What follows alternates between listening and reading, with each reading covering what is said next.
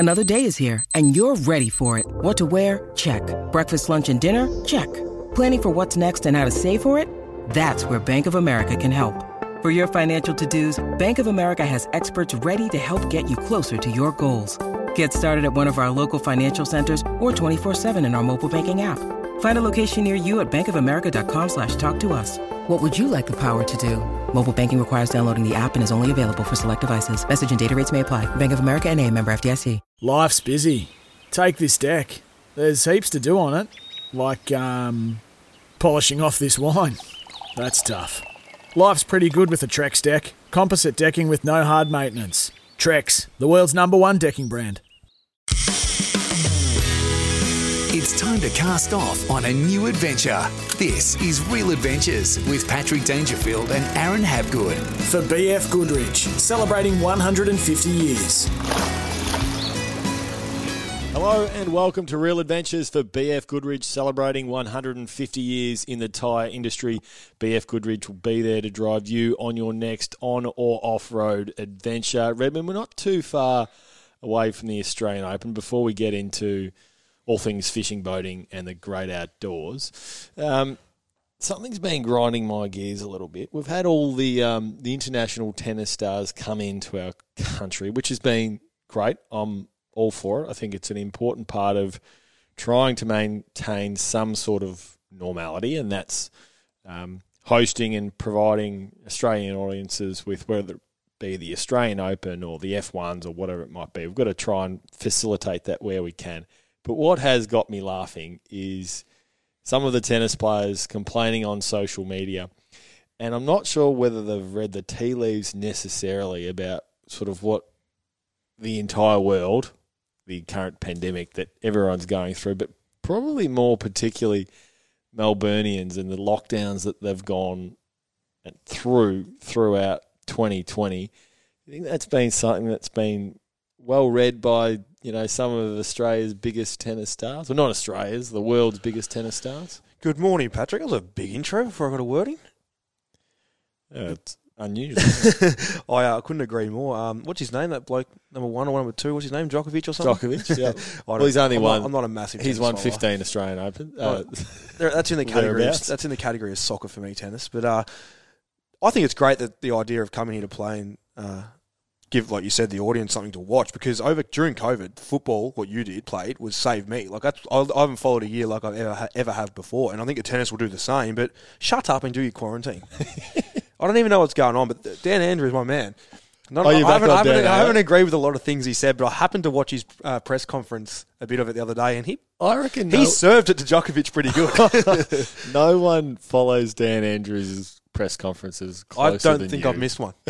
Every day it comes on the phone, I get the notification from advertiser, 9 News, you name it, I get it. Are you worried about sort of, can I go out in the boat? Can I cross borders? You've obviously had a good little sort of patch of time, apart from obviously the tennis players coming, where it's looking increasingly likely that there'll be relaxing of the borders, hopefully. That's what I was less sort of during the week. Essentially litigation to go through in order to cross borders.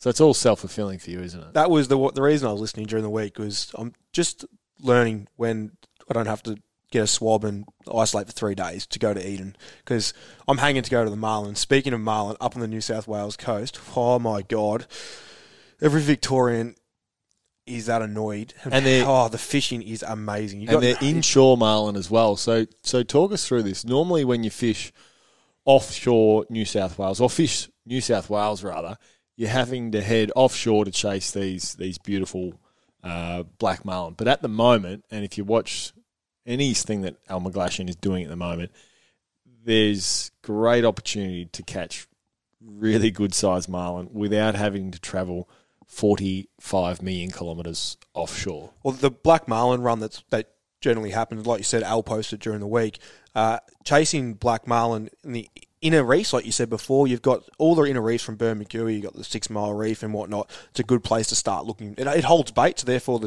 there's no depth that a marlin fishes off. The reason that they're usually out wide is to do with the continental shelf and the way your pressures work with your upwellings. They run off the... Like a blue marlin tends to be in the tide, in the deeper side of the continental shelf, in that can be onwards of 2,000 metres, where your striped marlin are on that inside of it. So you're talking that 100 to sort of that 180 in between there. That's where you tend to start looking for your marlin. That's if you can find water along that side of the continental shelf is where you're going to find the fish. But if there's food, there's no rule that a marlin can't swim any in closer to eat the bait fish. And black marlin, especially smaller black marlin, and right along Sydney and the likes, you're going to have your marlin push in at some point, your black marlin, and they're going to feed in close. You don't tend to get the numbers like you do out wide because quite often they're not stripes, they are black marlin. And black marlin will, I guess, school up as such, but your striped marlin on the continental shelf that we're seeing off Burmie at the moment, multiple boat captures, I'm talking like 4, 5, 6, and it's starting from well above Bermagui right down to Eden as well. So it is all fishing red hot, and they're getting them on. A lot of people are getting them on lures as well, because they're not bait balling as hard yet. That will come, but bringing them up on teasers, switch baiting them as well, which has been good. So it's great to see that it's not as a Victorian, but it is good to see. Do you reckon because of the lack of interstate boat pressure? So really, it's majority just the locals that are being able to fish these different locations. You're not getting as much boat pressure on the fishing, therefore they're not as temperamental when it comes to captures. There's not the pressure like we see when the tuna go off around Port Phillip Bay. All of a sudden you have 1,000 boats on them, and they're really temperamental. You catch up to them, and all of a sudden they dive back down, and it's really hard fishing. So do you think we're seeing in New South Wales, because there hasn't been the allowance to be able to travel in and out, and there's been so much uncertainty, that it's improved the capture rates and your chances of actually catching fish? I'm going to go with... It would have some sort of effect on it, 100%, but I'm going to go with no, because Trapman Bermagui posted last week or the week before saying that you cannot get a car park at the Bermagui boat ramp. So you still got we'll call them the New South Walians. They're all of those people. I think it's New South Welshmen, but go on. I like that one. I like my version. And he reckons it's just full. It's just people, which is good for... You got to remember, these guys are affected hard last year with the fires and now COVID. Massively. So it's great to see. And what sort of ticks me off a bit, and I'm not going to go into the whole COVID crap like that too much, but I think if heading, I know whatever he wants to do, keep cases from travelling, blah, blah, blah, but to go to Eden and go camping at the campsite with my mates, and if you do it smart, and I don't know, there must be a way to do it. And I know it's lightened off quite a bit at the minute, which is really cool, but Mallacoota 50 minutes from Eden. What's the difference between going to Mallacoota to Eden? I know, but then I know the next question is, then you go to Eden, then you go up further, and Correct. It carries on. But that's just me whinging. But it's never going to be perfect. And we've seen that throughout absolutely everything that's been sort of rolled out across the country. There's certain things that don't make sense, but it's just trying to do it as best as it can. Clearly, in order to get to a stage where the country can roll out this vaccine and we can slowly start to work through it. Let's get to your week in fishing. There's been a fair bit of prep that's gone into your little foray out to Port Welshpool. Yeah, so I headed down there during the week, caught up with you, had a meal with you on Tuesday and told you I'm going to go away on the Wednesday. And I thought, ended up leaving Tuesday afternoon, but I fished Wednesday, Thursday, and didn't I pick some good conditions? It was beautiful down there. So what we did was, it's what we have in Victoria, and I know I talk about travelling to New South Wales and contradict myself a little bit, but what we have here in Victoria is pristine. From the South Australia side, right along Robe, the beaches, everything you can do down there. Linky, I'm not talking about Victoria. I'm talking about. Listen. From heading down to Robe, New South Wales. Talk about contradicting yourself. I was going back to Victor Harbour. It's a beautiful part of the world. It is good. What we have over that side of it, and I did that this time last year, and then over the Australia Day long weekend, and then what we have here in Victoria, not many people know that. Everyone goes, let's go to the dunes, or let's go to New South Wales, along New South Wales coast. Port Welshpool, where I went down, is beautiful. It is literally beautiful down there. We launched at Welshpool in the inlet there, the port I should call it, and we travelled out of Welshpool and headed out, and we planned to stay on the boat overnight. And Refuge Cove, which is once again a beautiful place. It is untouched, pristine down there, and we headed out chasing the kingfish, and we're fortunate enough to get some beautiful kingfish. But what we did was we, like I said, stayed on the boat, and we kitted ourselves up, so I had extra fuel on the boat, made sure I didn't even get close to using my fuel on the boat, but I just always, if I have 40 litres on the boat, I pretty much know with 40 litres, I can pretty much get anywhere. When I say anywhere, up to 50 kilometres travelling at a reasonable speed, I reckon I'll get no worries. So that's just to cover my backside. I'm going to review the jump pack I took as well, because the jump pack I took on the boat, and I know we've done this a few times, but I think it's been a little while ago since we've done it. I think that's important. So I had squid that I'd caught that day, and the squid were a little bit tough at one point in time. So what I wanted to do was keep the bait that I worked hard for the day before to fish the Thursday morning. So I wanted to keep my live bait tank going overnight. Yes, I turned it on to one battery and the likes, but no, I didn't have any dramas. You always get worried, don't you? You just do. You just panic. You just, even in my head before I'm leaving, I'm like, oh, I need to start the boat to make sure it's running. I'm like, pretty sure I fished yesterday. Like, so it's like, it's not going to have issues. And you always do the checks that I'm glad I do them. I'm glad I'm doing, because when you go on a trip and you're spending money, like, not that we spent on cabins and the likes, but I still have to use fuel to get there, the ferry on the way over. I tell you what, if you want to invest in something, it's probably too late now, but that bloody car ferry, my missus' old man drives that thing back and forward, and they're paying his packet, I tell you, because I think it was $160, and that's, I think, getting looked after to get my boat. That's one way. That's just one way with the boat and a couple of blokes in the car. Like, that is expensive. Anyway, so we travelled over there, and you're being looked after because you're sleeping with his daughter. Jesus, Patrick, little shark, little fin I got, but he he just said that. Well, that's true. I can't argue with that. Hopefully he's not listening to this show. I'll get bloody bashed tonight. But back to what I was saying. The kingfishing fishery is out of control. Malakuta has been red hot on the kingfish in Victoria, Pat. It has been fishing so well. And I know Portland, the tuna and the kingfish out of at Julia Percy. And the reason I say the two different places is, and everywhere in between is fishing just as good. Port Phillip Bay Heads, I'll be honest, where I'm to boast around a lot of my fishing, has been hit and miss. Pat, I can't get a consistent 2 days or 3 days of weather. I just can't. Yep. I was away for the only two consistent days that we've had, which have just gone by, which is Wednesday, Thursday, Friday. But I go diving for crayfish. I've caught stuffall crayfish this year. And last year I didn't do a lot because I hurt my back. But I got a lot more than I have this year because I can't see. Just because of that easterly wind. That's been amazing. Well, your place, the easterly, smashes into you got your new windows. How are they? Well, I did laugh when you said the weather's been great. I tell you, it hasn't been great at my house. It's been just you would cop the easterly straight into your lawn, quite ferocious, to be honest with you. But that wind that comes down just dirties everything up. It just gets hard. And the kingfish, we like that clean water. For some reason, we haven't had that current run down yet. I'm only getting the other day when I was out offshore, I had 16.8. Like, that's cold. Usually we're at like 19 degrees. And people go, oh, it's only 2 degrees difference. That's a hell of a lot. Not only do you notice it when you're diving, you notice the fish would be noticed it. And that's when the fish will follow that certain temperature. And Gwayne comes on the show and talks about that prime 18 degrees every single week. And that's why the kingfish have been quite hard to get this year. The conditions not allowing you to get out there. The tuna have been pricks of things. That's the best way to explain it. They have not... Oh, they will come good. I think they will come good once the temperature does its thing in a month. I reckon they will start to feed like they did last year. We'll get the consistency where we get them every single day. But they have been hard. Whiting have been amazing. They just keep getting better and better. The flathead, which people often show not a lot of interest in, they are fishing really, really well. Those big blue spots you catch while you're fishing for the whiting. And also, you can target them if you head to the right spot, such as anywhere where there's a sandbar and a bit of current around Queenscliff. Flathead love the edges of the sand and the gutters. You can get up on that sandbar, drop your burley cage that you use for your whiting, that lead burley cage we talk about all the time, drop it down to the bottom, load it up with pillies, just wait 10-15 minutes and you'll get one flatty, then you'll get 3, then you'll get 5, and it won't be like red hot like you drift for them and catch small ones, but they'll all be oversized. They'll be that 30 plus centimetres, up to 70 centimetres at times. So they're really starting to come in. And I know Chriso from Gone Fishing Charters, the other day on his charters, I think on his charter, he ended up getting them 140 nice sand mixed with tigers offshore. So yeah, it's great to see that whole fishery come into play. And I've got a question for you, Pat. We've had fisheries on numerous times, and they've said to us, squid fishing, there's more squid around than ever before, blah, blah, blah, biomass squid's out of control.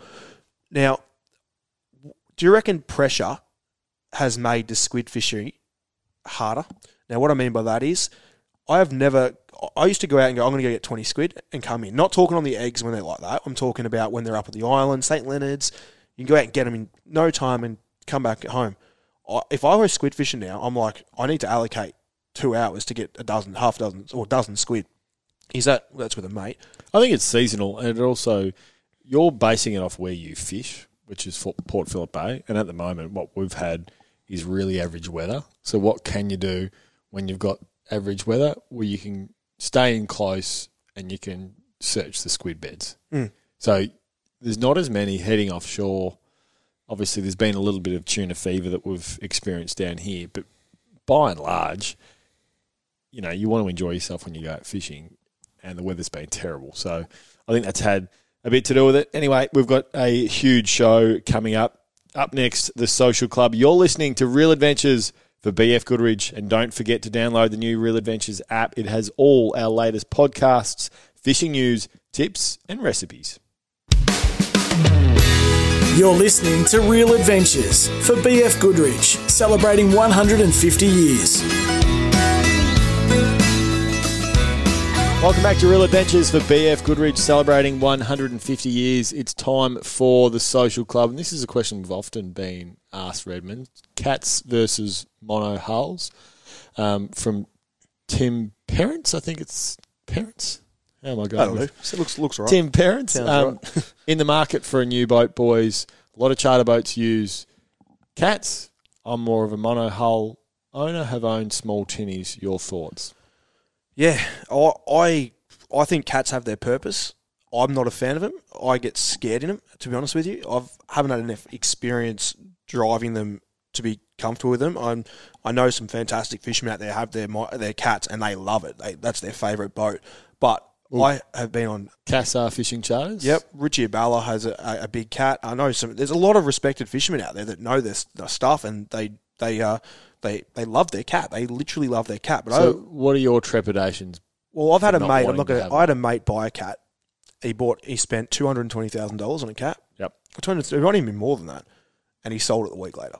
So for those at home listening, a cat or a twin hull boat is literally a boat that has two hulls versus a mono hull, which is a single hull. So water runs through the middle, to give you a description if you're not sure. Yeah. Majority of the time, the boats that you'll see anywhere and everywhere are mono hulls, but quite a few professional fishermen and the like use power cats. Yep. I owned a Markham whaler for a short period of time. What boat haven't you owned? Well, I've enjoyed my boats. Anyway, I had that for a little bit. It was, honestly, it could be the most picturesque, beautiful day, and we would get wet in it because the water would get sucked back in. It wasn't like it was a great little boat, but geez, it was wet. Well, I probably should say the reason why I don't feel comfortable with them. Quite often when you're trimming engines out, like for instance, just to size, I guess, put the sizes together. If I was driving a big boat, say around that 24 plus foot, 23 foot, like for Formula or whatnot, whatever it is, a big North Bank, I'd trim the engines out. If I've got twin engines, which you do on the bigger boats, you trim the engines out. I don't tend to use trim taps. Yep. I tend to use the trim on engines. And with your cat, you need to do the same as that, but it's the opposite. And what a cat does, so you got to do the same trimming, but it's the opposite engine that you think you've got to trim to hold, so the hull doesn't lean in. And what the hull will do is one side of the hull grabs the water and the other side sort of lets go. And then it grabs again and you pulls back in like that. They travel terrific. I've seen them travel in the water. They look great, but you need to learn how to drive it. You can't just go out there and buy a 30-foot Noosa cat and expect to feel comfortable straight away. You need to learn how to drive it. They are tough to drive at the start. Like I said, I'm not experienced enough to drive it, and other people are. I'm not taking this. Just listen. And you've spent your life on boats. I have, and I have driven numerous cats. I've driven Noosa cats. I've driven Kevlar cats, and when I'm driving, I'm like the boat starts leaning in. I'm like, oh Jesus! Like hold on, it starts to go the other way. I'm like trying to work it out. So I just haven't done it enough. I'm saying this. So if you are out there and you are going to buy a cat and you want to spend a hell of a lot of money, please go test drive it before you did what my mate, an associate did of mine, because he spent a lot of money. He actually spoke to me about it. So yes, they can be in their own little ballpark, but they are a great boat. I'm going to stick to the mono if you ask me. Next question is from Sam Red. What are your thoughts on pre-rigged rigs, e.g. whiting and snapper rigs like you buy off the shelf versus making your own? I'm going to ask you a question back, Patrick, off the back of this. Have you ever caught a snapper or a whiting with a bit of red fluff in its mouth or in its guts? No. No, either have I. So those little red bits that you have hanging off your hooks that they cost $12 a rig for, shove them because they are crap. Yep. When I say that they're not crap, sorry, I shouldn't say they're not crap because they're hooks, they still work. But what happens, here's a question, another one for you. What happens when you go deeper than 5 metres with colour? What's the first colour to disappear? Red. Yes. So when you've got that little red thing that's hanging off your hook and you've dropped it for snapper in 20 metres of water or 15 metres of water, thinking it's going to work, thinking that red's going to attract that fish, it doesn't work like that as such. Yep. I always make my own rigs. I trust my knots. I trust the hook choices that I use. I know what they are. A lot of companies will go out there and not a lot of companies, some cheap people and people trying to rip you off will put crap hooks. Like they might go online and buy some overseas Chinese thing. They might buy 500 hooks for $10 and they'll use them on their snatches. Others use fantastic quality hooks. They might buy them through Black Magic or they might import their own quality hook, which some do. But for me, the snapper snatches are a gimmick for me. I've never liked them. Everyone who follows what I do pretty hard knows how much I don't like them. And like I said to you before, the day I catch a whiting and it has a bit of red fluff in its stomach, I'll probably start using that bit of fluff. So that's when, but like I said, you can save yourself a lot of money by making your own rigs. I find when I went away during the week to Welshpool, that night we had a few beers. I had Jamo, boys had a couple of beers. We rigged up our rods, talked a bit of laugh. It's fun. We had a good time. We rigged our stick baits. We rigged our 464 Kingfish rods because they could have been pricks. You don't know what they're going to do that next day, as we know. But it's about having a bit of fun and enjoying it with the boys. So for those that aren't comfortable in tying their own rigs, what's a way in order to get something that you can trust, but you're not necessarily buying off the shelf, Kmart pre-rig? Buy a subscription to Salt Guide. No, I'm serious. We go through every knot, from FG knots to uni knots to blood knots. We show you in depth how to do it. There's another thing called, I'm going to cut myself here, but another thing called YouTube, which you can watch stuff. You can save pre-rig knots. You got to remember that guy that got employed at the tackle store could be the best knot tyer in the world, or he could also be you, Pat, and he's tied 10 knots in his life. You just don't know what you're going to get. And if you get a 10-kilo fish and that knot pulls off, he's looking at me with a smirky. I was trying to talk so he couldn't get a word in. You tie knots, I tie lots. Yeah, you just go bang. We had, but like if you're on say you get this fish, massive 6-8 kilo snapper, you've never caught one before, and it comes up, and you see, oh, how cool is this? And all of a sudden, that knot slips off that hook where the glue hasn't sat properly. If they're using glue, if they haven't tied it on properly, and the knot slips out, you'll never forget yourself. Well, you're never going to forget the tackle store either. But if you do it yourself, at least you can be angry at yourself. Yeah. But that tackle store is going to cop a flogging off you. Oh, never buy.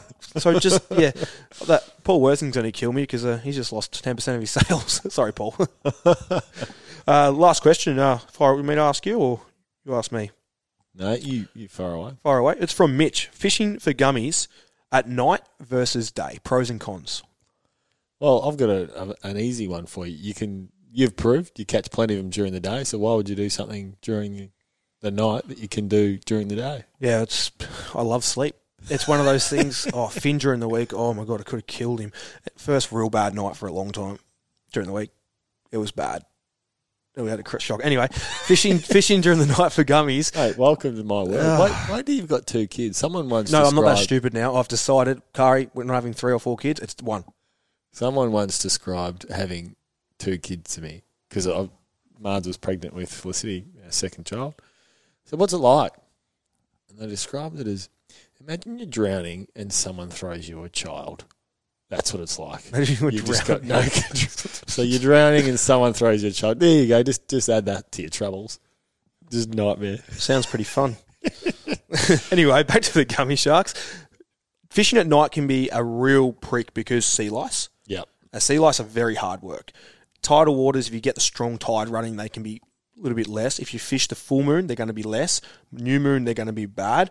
But there is an old wives' tale to say if you want to catch gummy sharks, you're best catching them at night. Yeah, but that's not the case. It's 100% not the case. I never now chase them at night. If I was to do anything, it'd be early morning. Like as in, for instance, say I had a tide this time. Say sunrise is at around 5:36 at the moment. So say I had a tide finishing at 8. I'd be there sort of around that 5:30 as that sun comes up into that tide. But that's probably more to do with the tide and selecting the time of the day for where you fish. So if I'm going to fish in the bay in Simmons Channel, which is around 10 metres deep, Ideally, I'm not going to go there in the middle of the day. I'd rather fish that tide in towards dark, or like I said before, in the morning. If I'm fishing 30 metres in the ocean, gummies are everywhere. You can fish all day for them. But if I'm fishing 10 metres off the back of Sorrento for a gummy, I'm not going to do that in the middle of the day either. I'm going to go out deeper. Yeah. So it's more comes down to what you like doing. I love my sleep. I tell you, Pat, it's a great thing to have sleep. And yeah, fishing during the night, especially overnight, it really stuffs me. I get real tired the next day, and I don't want to do anything. But you will catch. Don't listen to that wives' tale. It's definitely a wives' tale, and you will catch gummies through the day. You just got to be slightly smarter about how you go about it. Fresh bait, catching your wrasse and whatnot, and you have no dramas catching yourself a nice 20-kilo fish. This is Real Adventures for BF Goodrich. They've made a lot of memories in their 150 years, most importantly, driving you to create memories of your own. All aboard for Dometic. From first-time campers to hardcore outdoor adventurers and everything in between, no matter your experience level. Dometic.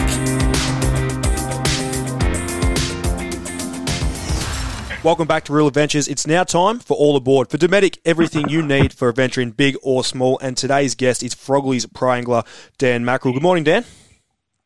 Morning, Az. How are things, mate? Not too bad. Thanks for joining us this morning. And you've been doing a bit of gallivanting around the coast lately and a bit of fishing in my neck of the woods down at Port Phillip Bay. Take us through your last trip. Yeah. Oh, look, I've just the experience and knowledge of one Aaron Hadgood's been fairly handy, actually. I don't get down there too often, so I put the call out. I said, mate, give me a time and a place to be, and he gave me GPS coordinates and said, anchor up on this position at this time. I thought the last trip I went down there, mate, we had 30 squid in an hour, and then we jumped onto one of your whiting spots and 3 on board. We had a bag out 60 whiting in just over an hour, mate. It was bloody awesome. So appreciate the heads up, and probably kudos to what you guys are doing with Salt Guide. I think it's pretty amazing that you guys have got all this up-to-date intel, and yeah, the proof's in the pudding with that one for me, so well done. Well, with what you just said then, and this is all around the country, as you know, even with your broom fishing you do with your tournaments and whatnot, it's the timing, isn't it? It's not so much as going to a spot, and that's what we're trying to teach people, is not this about what we do, but it's about the importance of being at the right place at the right time, isn't it? And I don't know with what you do with the bream, right time, the right spot with your tournament, but I'm sure there's different bite times for bream, like some low light, things like that.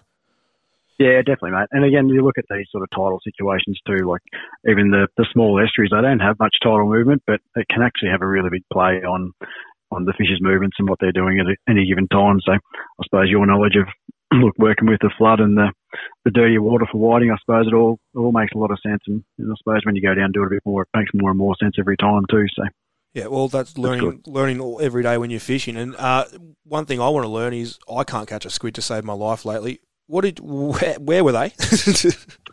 Well, we just launched at St Leonard's, and it was a really nice day, and I was just sort of blown away by how many boats are out. And we just sort of jumped on Google Earth again, found another little grass bed, and we got out there. There's sort of no other boats around, and there's a lot of bait fish sort of flicking around on the surface, and it's probably some of the best squid fishing I've seen. Like they'll fish high up in the water column in about 4 metres of water, and you could actually spot the squid chasing the bait schools behind it. So it was probably some of the easiest squid fishing and probably the most exciting we've done in a while. We had sort of put in behind the bait that was getting harassed on the surface, and be 4 or 5 squid on the back of it. So are you in shock with not in shock? I know you're not too used to a lot of boats in the water, but it's amazing how many boats are actually on the water, isn't it? Because obviously COVID, people can't travel. We were in shock coming down to the bay and seeing how many people were actually out. Like I say it, but to actually see it in yourself, how many boats are out. Yeah, definitely. You know, like there's a lot of popular spots, but in some of those areas, mate, you can nearly hop from boat to boat. We went down to the bight there at Queenscliff trying to get some squid on the top of the tide there at one stage, and it was just, I don't think you could find 50 metres to yourself. It was unbelievable. So we sort of hightailed out of there and tried to find something a bit quieter. But obviously with the COVID and everything that's gone on this way, then a lot of people are taking advantage of, I suppose, what we've got and the beauty of what we have around our local areas. So it is good to see, but it is very busy. Take us through the southwest now. It's where you do a lot of your fishing, sort of around that Apollo Bay and obviously in the lakes and whatnot around there. What's been biting and how you been travelling? Look, it's been really good. I thought, like the guys down at Apollo Bay are doing really well on the flathead. It's always a bit of a bread and butter species. You pick your weather windows when in the mornings when the weather's nice and calm, and you can sort of scoot out anywhere between sort of Blanket Bay and Skeens Creek, and there's been any amount of flathead around in that 25 to 35 metres. Yep. The guys sneaking around to the lighthouse in the know have been doing pretty well with some kingfish. There's been a lot of tuna. Sounds like the tuna are pretty well right along the coast, actually, right from Portland right through to Malakuta. Sort of Western Port. Yeah, exactly. So they're very, very well spread. So it's pretty much pick what you want to do and you can really get it done. Like there's probably one of the things I've sort of noticed this year, I'm not sure if it's been in other years, but a lot of the reef fishing at the moment, there's a hell of a lot of nanny around. Yep. The guys are sort of getting out and catching like 10 to a dozen fish. So it's been really good, and a species that sort of turned up this year probably a bit more prolific than it has in other years. So it's just an interesting one. It's certainly good on the table. So now, outside the Port Phillip Bay heads here, the tuna have been pricks to catch. They've been extremely hard. Yep. They're only biting in rough weather and whatnot, and when there's no boats, as soon as it's calm, they're just sitting there sunning themselves. Down the southwest Yep. there, are they doing that?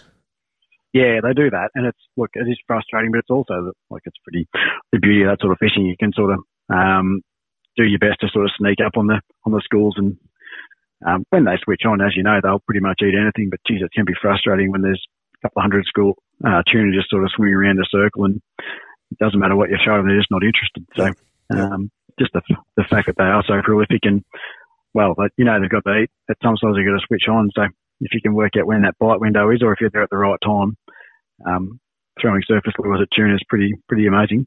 Now, inland, you do a lot of that down sort of Peterborough way and whatnot. Yep. Take us through what's going on there. Yeah, so they're all those systems are fishing pretty well. This time of year is really good. The water warms up, sort of the bream and perch will sort of push right up into the shallows to feed. So it's a great time to start tying on some surface lures. So if you like that sort of visual fishing, early morning or late in the evening, it's sort of really conducive to those sort of conditions. But they're all fishing very well. You've got the Eyre River, Hopkins, Boggy Creek, all those systems all on the coast there, fishing exceptionally well at the moment. Any signs of mulloway?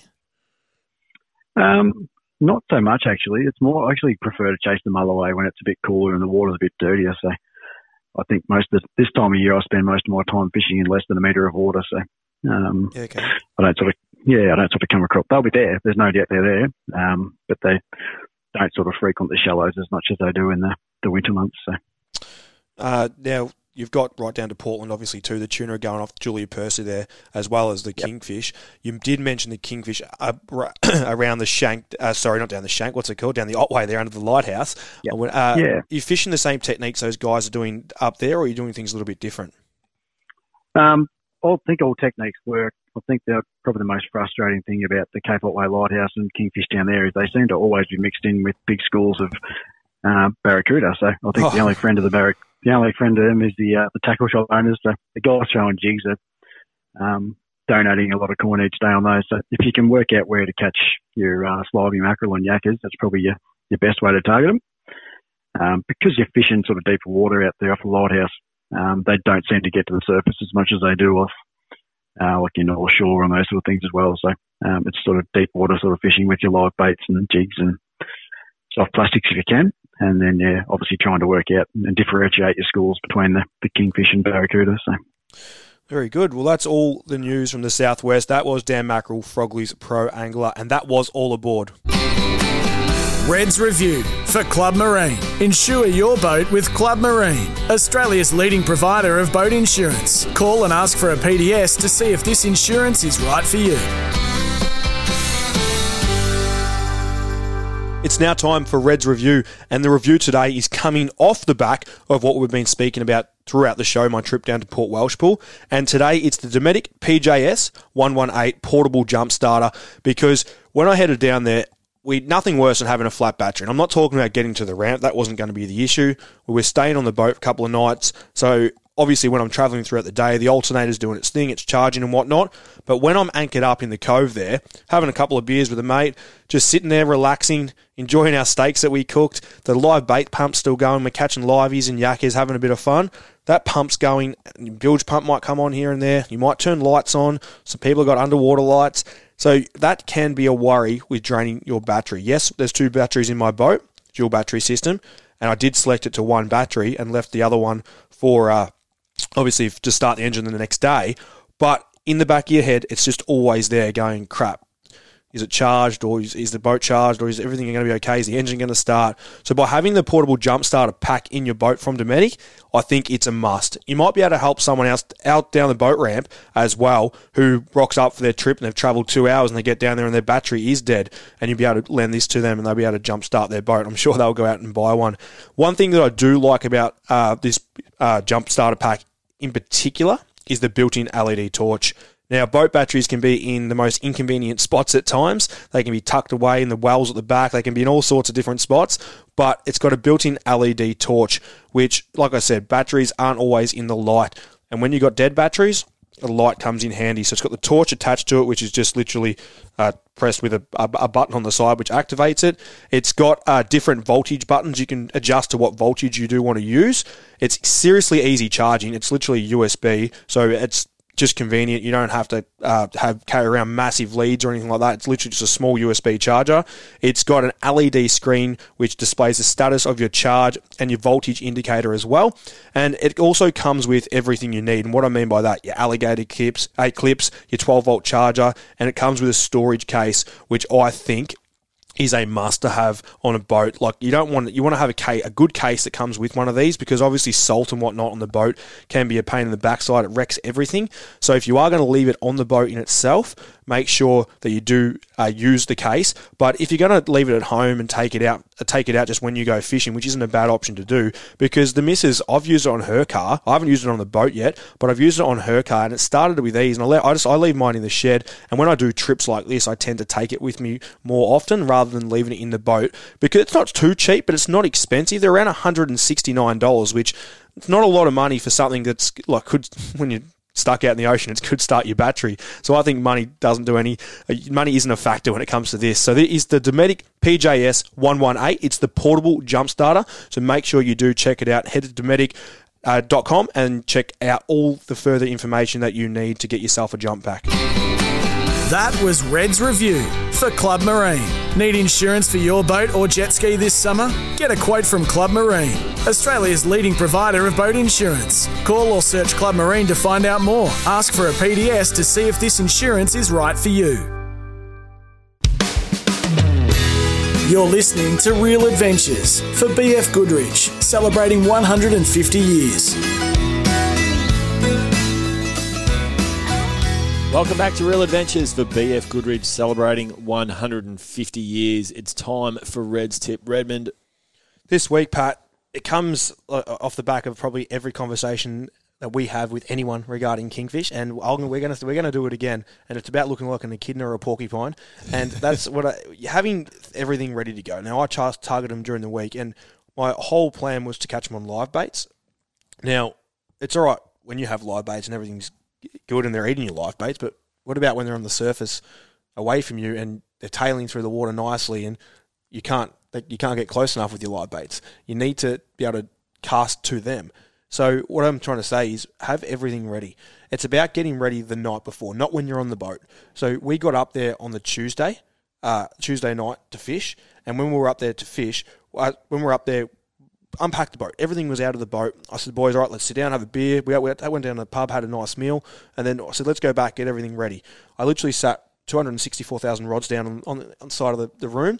I said to the boys, that one's for this one's for that one's for this one's for that. And there's certain reasons why. One's a casting rod. I can cast further distance. It's got a nice taper on it, so when the fish is fighting far from you, you've got the nice angle, but you've also got a nice pull when it's pulling down at the boat. Then I've got my live bait rods, which are quite strong, heavy rods, so when they grab it at the boat near the bottom, I can stop them from getting to the bottom.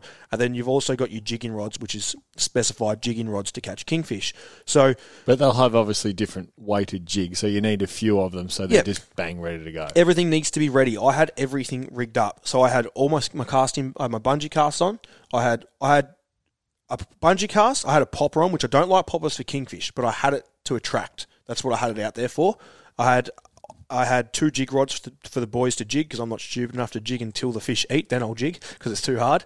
But then I've got I had 3 live bait rods ready to go as well, and just a couple of others, bits and pieces. I obviously had rods to catch bait that I had to rig to, burley cages. Everything was ready to go.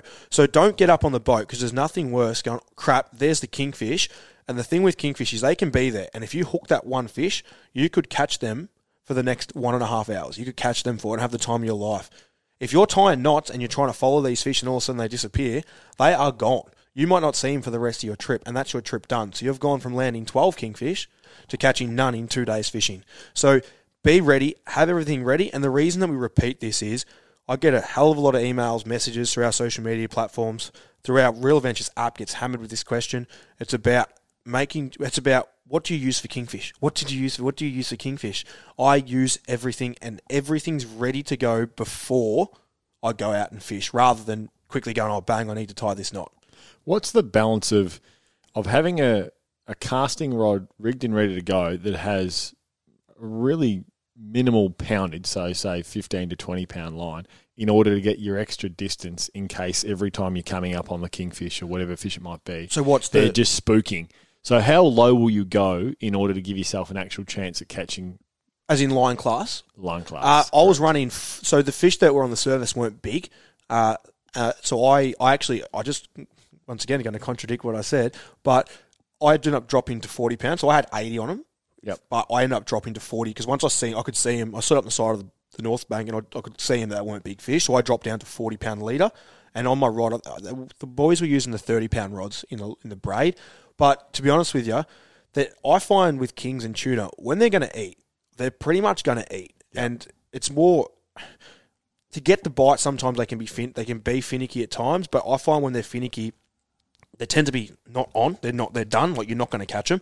It's when the way you're winding that bungee casting, and it works really well with 40 pound leader. So that's why the popper was a bit heavier, but I only used the popper to drag them over to the boat. They come over and say, "What the hell's that splash?" And the best example Gwayne has ever said is they are like cats. Like, if I threw a ball over there, the cat, and had it on a string and pulled it over to me, it'd come over and it'd play with it, and then it'd probably scratch it 6 times.